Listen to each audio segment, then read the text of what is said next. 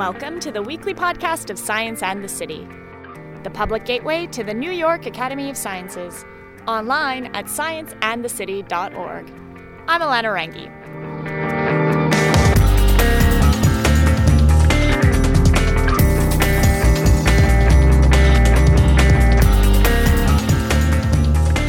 The last time you probably heard anything about bees was after the honeybee colony collapse last year. Well, the honeybees seem to be doing fine this season, but I couldn't help wondering about the rest of the bees. Rest, you ask? Yes. It turns out that there are more than 200 species of bees in New York City alone, ranging from giant fuzzy bumblebees to tiny ant-sized bees. This week, we go on a bee hunt with some experts and learn about a bee tracking program aiming to monitor local bee species in the city. This podcast is a rebroadcast of our program, which aired on August 14th, 2009. So we've left the American Museum of Natural History with Liz Johnson, who's the manager of the Metropolitan Biodiversity Program here at the Museum of Natural History. So we're going to take a bee walk this morning. The weather is a little bit unfortunate in that there was a torrential downpour this morning. But Liz, are you hopeful about the bee situation? For today, yeah. The sun's peeking out. It's a really warm day, so it could be a perfect day for bees to be visiting flowers or out and about. We walked to the Shakespeare Garden in Central Park, right behind the Delacorte Theater off 81st Street. The garden is in full bloom, and lucky for us, the bees are in full action. Yeah, let's see if we can find a bee. Oh wow, there's so many. This is a fennel plant, and actually Johnson runs something called the Great Pollinator Project. The Great Pollinator Project is a collaboration between us at the Center for Biodiversity and Ed Toth, who is the director of the New York City Department of Parks and Recreation's Greenbelt Native Plants Center. So we started the project in 2007. Everyone's been concerned about the decline of the honeybees, the colony collapse syndrome. But what people really haven't focused on is the honeybees are just one of thousands of bee species. And really, we know very little about our native bees, which are actually out there doing most of the pollination. The Great Pollinator Project collaborates with a similar initiative in San Francisco called the Great Sunflower Project. Both of these programs aim to monitor local, native bee species that don't get as much media buzz as the honeybee. There are more than 200 native bee species in New York City, and those make up only a fraction of the more than 20,000 known bee species around the world. The Great Pollinator Project's biggest challenge was figuring out how to collect as much data as possible from as many geographic areas as they could. Their solution? Citizen scientists. Citizen science is a sort of a growing field, if you will. It's used a lot for people who conduct bird surveys. So the Cornell Lab of Ornithology has extensive citizen science programs. And there are a fair number of coaling amphibian surveys where people are doing frog work and other things like that. Because we were adopting some of the protocols from the Sunflower Project, and that was based on a citizen science component, we thought that would work here as well. Citizen science bring a wealth of information to us. They're all our eyes and ears out throughout the city, observing and taking photographs and sending them in, so that's helpful in that way. And they enable us to gather way more data than we could ever do by ourselves. The data they collect will help the project reach some of their key goals. What we want to do overall is to raise public awareness about native bees, why they're important and what we can do to better protect them and enhance habitat for them. We also want to improve habitat overall in the city. So we're working closely with the New York Parks Department on looking at ways to enhance pollinator habitat. And we want to have a better understanding of bee distribution throughout the city. And so that's some of the work that's being done through the museum and Dr. John Asher. And lastly, we have our citizen science component, and that's one where we're really trying to get a sense of pollinator service. And by looking at how quickly bees arrive to pollinate flowers and the frequency of their visitation, we're looking at that and correlating that with surrounding land use so we can have a better sense of what's going on. Johnson and I have been checking out bees in the garden for a couple of minutes, and we've also been waiting for Kevin Madison and John Asher to show up. Madison works on the Great Pollinator Project with Johnson, and Asher studies bees. From behind the bushes come two young guys, equipped with giant insect nets and knapsacks. Asher also has a digital camera dangling from his neck. I barely have a chance to say hello before both of them have leapt into the gardens, swooping their nets over bees I haven't even noticed. In the back there. Oh, wow, it's huge. What kind of plant is it on? It's small. It's a worker. It's a worker female. I'm John Asher from the American Museum of Natural History. I'm the manager of the bee database project. We map bee distributions and put label data from the museum's collections online at a website called discoverlife.org. So what kind of bee is it? Asher quickly sweeps his net over a flower, and from the depths of the mesh, he pulls a squirming bee. He holds the bee between his thumb and his forefinger. Oh, wow. This is Anthophora terminalis. Okay. It's a native bee that digs its nest in rotting wood. You can see the tip of the tail. Oh, yeah, has bright red. Yeah. And that's why it's called terminalis. You can see her sting is sticking out. She's trying to sting your fingernail. Yeah. What are you holding on to? You've got her... I'm just holding on to her leg. Okay. Most of these bees are not very dangerous. The honeybee is really the most dangerous one. Really? Yeah. The reason is that honeybees have to defend their hive from predators like bears. And so they have a very strong defense in terms of sting. But these native bees each build their own solitary nest, and so they don't have any big store of honey to defend. Right. So they don't need to be so aggressive. This bee is full grown? Yes. All of the bees you see as adults flying around are full grown. Okay. They do all their growing in the larval stage. Then they pupate, just like a butterfly or moth.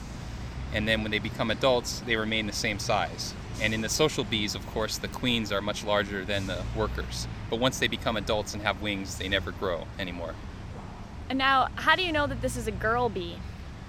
Well, a couple of things. One, it has a sting. Okay. Which is, boys don't have a sting. Right. Also, it has more hairs in the hind leg that it uses to carry the pollen. Oh, wow.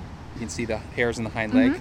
Also, it has a dark face, whereas the male of the same species has a pale face, or a yellow marking on the face. Wow. That's so cool. I can't believe you just caught a bee. Asher's a pro at catching bees, but he's more interested in photographing them. His small consumer-level digital camera can capture detail on even the tiniest bees that you might normally need a microscope to see. These photos can then be cataloged and used for identification.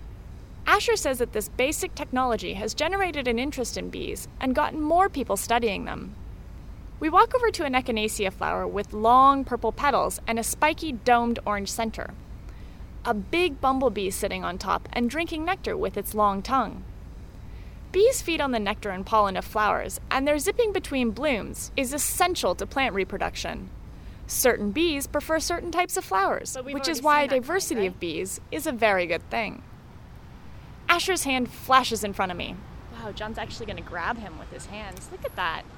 You just picked him up with your hands. Yeah, I just picked it off the echinacea. You can hear him buzzing. This is the male big-eyed bumblebee. Now smell it. Smell it? Yeah. Asher's grabbed the giant bee between his fingers and holds it to my nose. Well, actually, this one doesn't smell. It smells a little bit. I was like, I don't know how close. It does smell a little bit. What does she smell like? A little lemony. This is a male. Oh. That's why I'm holding it. If it were a female, it would have stung me by now. Ah. So how did you know it was a male right away? Look at the size of the eyes. Massive. See how big? Yeah, massive. The males have giant eyes so that they can more easily spot the female. But it's completely harmless, as you can see. Like all male bees, it can't sting. Also, the hind legs don't have any area to carry the pollen. You see that? There's no pollen basket or row of hairs. But they still have hair. Well, they have little hairs. They have some hairs, but they're not long enough to hold the pollen effectively. So what is this male going to do all day? The same thing the female does, or? Like most male animals, it only has one thing on its mind. Sex. Yes. Indeed. So really, all day he just looks for girl bees to go and That's right. have He sex hangs with? out on the echinacea and occasionally sips nectar, and other than that, looks for the lovely ladies? Indeed. Wow. Madison comes up behind us with a little vial.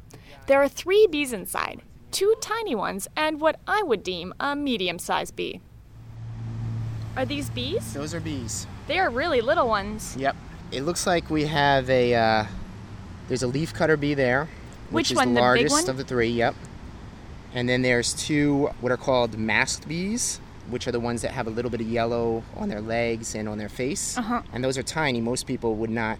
No, they of almost those look as like bees. an ant, almost like a flying Right. ant or something. Yeah, they're kind of interesting because they're not hairy like other bees, so they actually carry nectar and pollen inside in their crop. So they take it internally, they carry it, and then they regurgitate it. So whereas this one, the leafcutter bee, actually carries the pollen on the underside of its abdomen, which is basically the underside of its belly. And why is it called a leaf cutter? What they do is the females will cut these sort of dime-sized cuts out of leaves. A lot of gardeners will notice these round cuts in their rose bushes and wonder what's cutting these perfect circular cuts out of their rose, and it's often these leafcutter bees. And what they do with them is they don't do it just for fun. It actually has a purpose, which is to line their nest cavity, and then within each cell that they create with these cuts of leaf, there's a different larva developing for the young bees developing for the next generation. How do they know to eat in a perfect circle? That's a great question. That's one of those things, I guess, through evolution, and maybe it made a lot of sense for them to have a nice circle. Yes, after 5 minutes of bee hunting, I've already seen about 6 different kinds of bees. I asked Madison whether or not there's some sort of field guide to identify all these species. It's kind of tough. They're so tiny, and still we're at the point where we need them under a microscope to identify many of them to species. What that entails is catching them and unfortunately sacrificing them and curating the collection that you have and trying to study it and look at it under a scope to see fine details like how many segments in their antennae, what the veins in their wings look like. So you can imagine this isn't the kind of thing that lends itself very well to a typical field guide. Because there are so many types of bees, and because they can be tricky to identify, Madison and Johnson had to be strategic when they were creating the citizen scientist component of the Great Pollinator Project. They asked participants to sit in front of a plant for no more than 15 minutes, or until 5 bees come to the flower, whichever happens first. The bee watchers are asked to record where they are, what kind of plant they're watching, and what time each bee landed on the plant. Identifying the type of bee is optional because it can be hard for the untrained eye. The more important thing, says Johnson, is seeing how many bees are active. There are 12 plants participants can collect data from, and Johnson says these have been carefully chosen for their popularity with bees. From a statistical design standpoint, you want people to be looking at the same species so that you can make comparisons. You want to make sure that they're all looking at the same kind of plant because other plants might be more attractive or less attractive to bees. So the Sunflower Project is using one species of sunflower, and we're all doing this exact same thing. We added our own native species to our New York City project because we wanted to have something in bloom throughout the whole season. So we've picked native plants because they depend better and interact more naturally with our native pollinators. And we also pick things that will bloom at different times of the season. So we have things that bloom in June, July, August, and into September.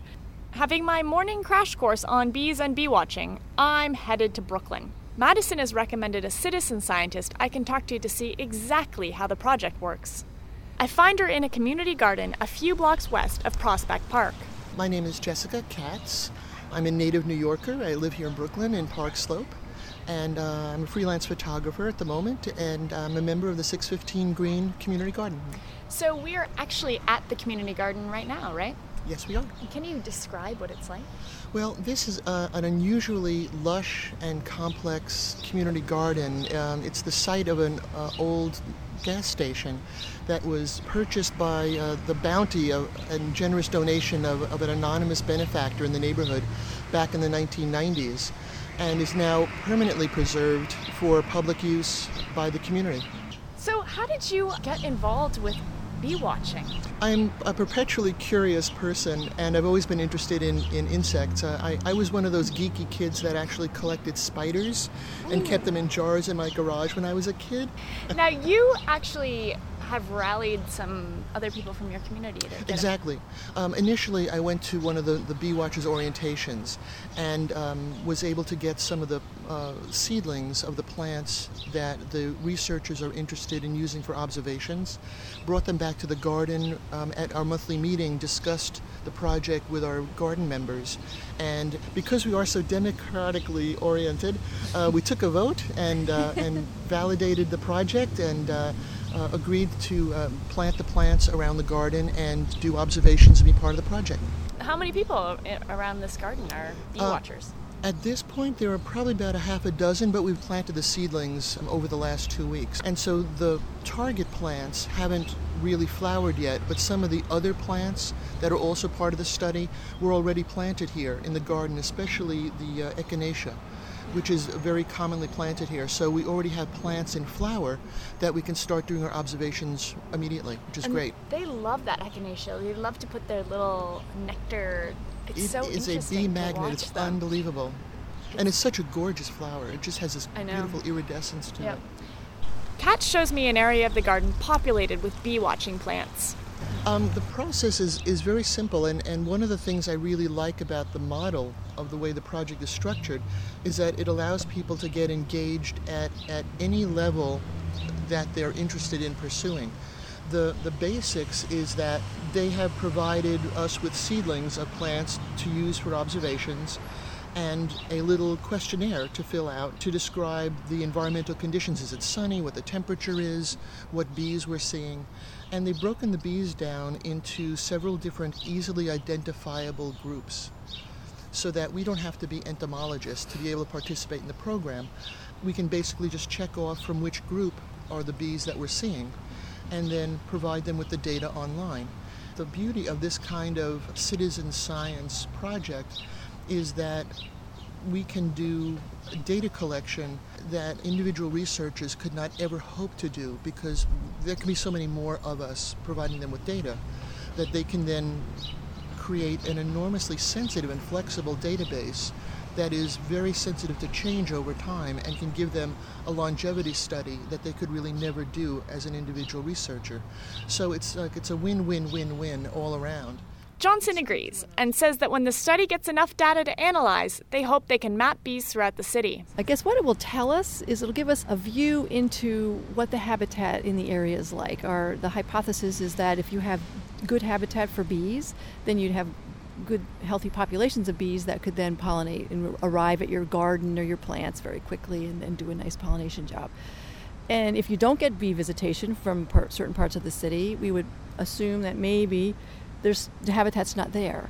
And so once we have a sort of a map of the 5 boroughs and where we are getting really great visitation from bees and other areas where there just seems to be a lack of activity, we could then look at how we're going to enhance management there, or could we set aside new protected areas, or work with homeowners and have them do simple things in their little backyards or at the end of their street to improve habitat. What is the perfect bee habitat? Perfect bee habitat would be right next to each other, great food and great place to nest. So you'd want to have an area for a ground nesting bee of nice loose soil that doesn't get trampled by lots of visitors. And then near that you want to have all kinds of flowering plants so that you have something in bloom throughout the whole season, so there's a constant pollen and nectar supply. To find out more about how to make your neighborhood more bee-friendly, or to become a bee watcher yourself, log on to greatpollinatorproject.org. For Science in the City, I'm Alana Rengi. If you can't get enough of Science in the City, you should try following us on Twitter. Visit us at www.twitter.com/sciandthecity. Science in the City is a non-profit program of the New York Academy of Sciences. This means that we need your continued support to keep bringing you this weekly podcast series, as well as the rest of the Science in the City program, like our events series and our new website. For more information on Academy membership or to support Science in the City today, log on to scienceandthecity.org. And as always, we would love your feedback on any of the programs we run here at Science in the City. Send us an email at scienceandthecity@nyas.org. See you next week.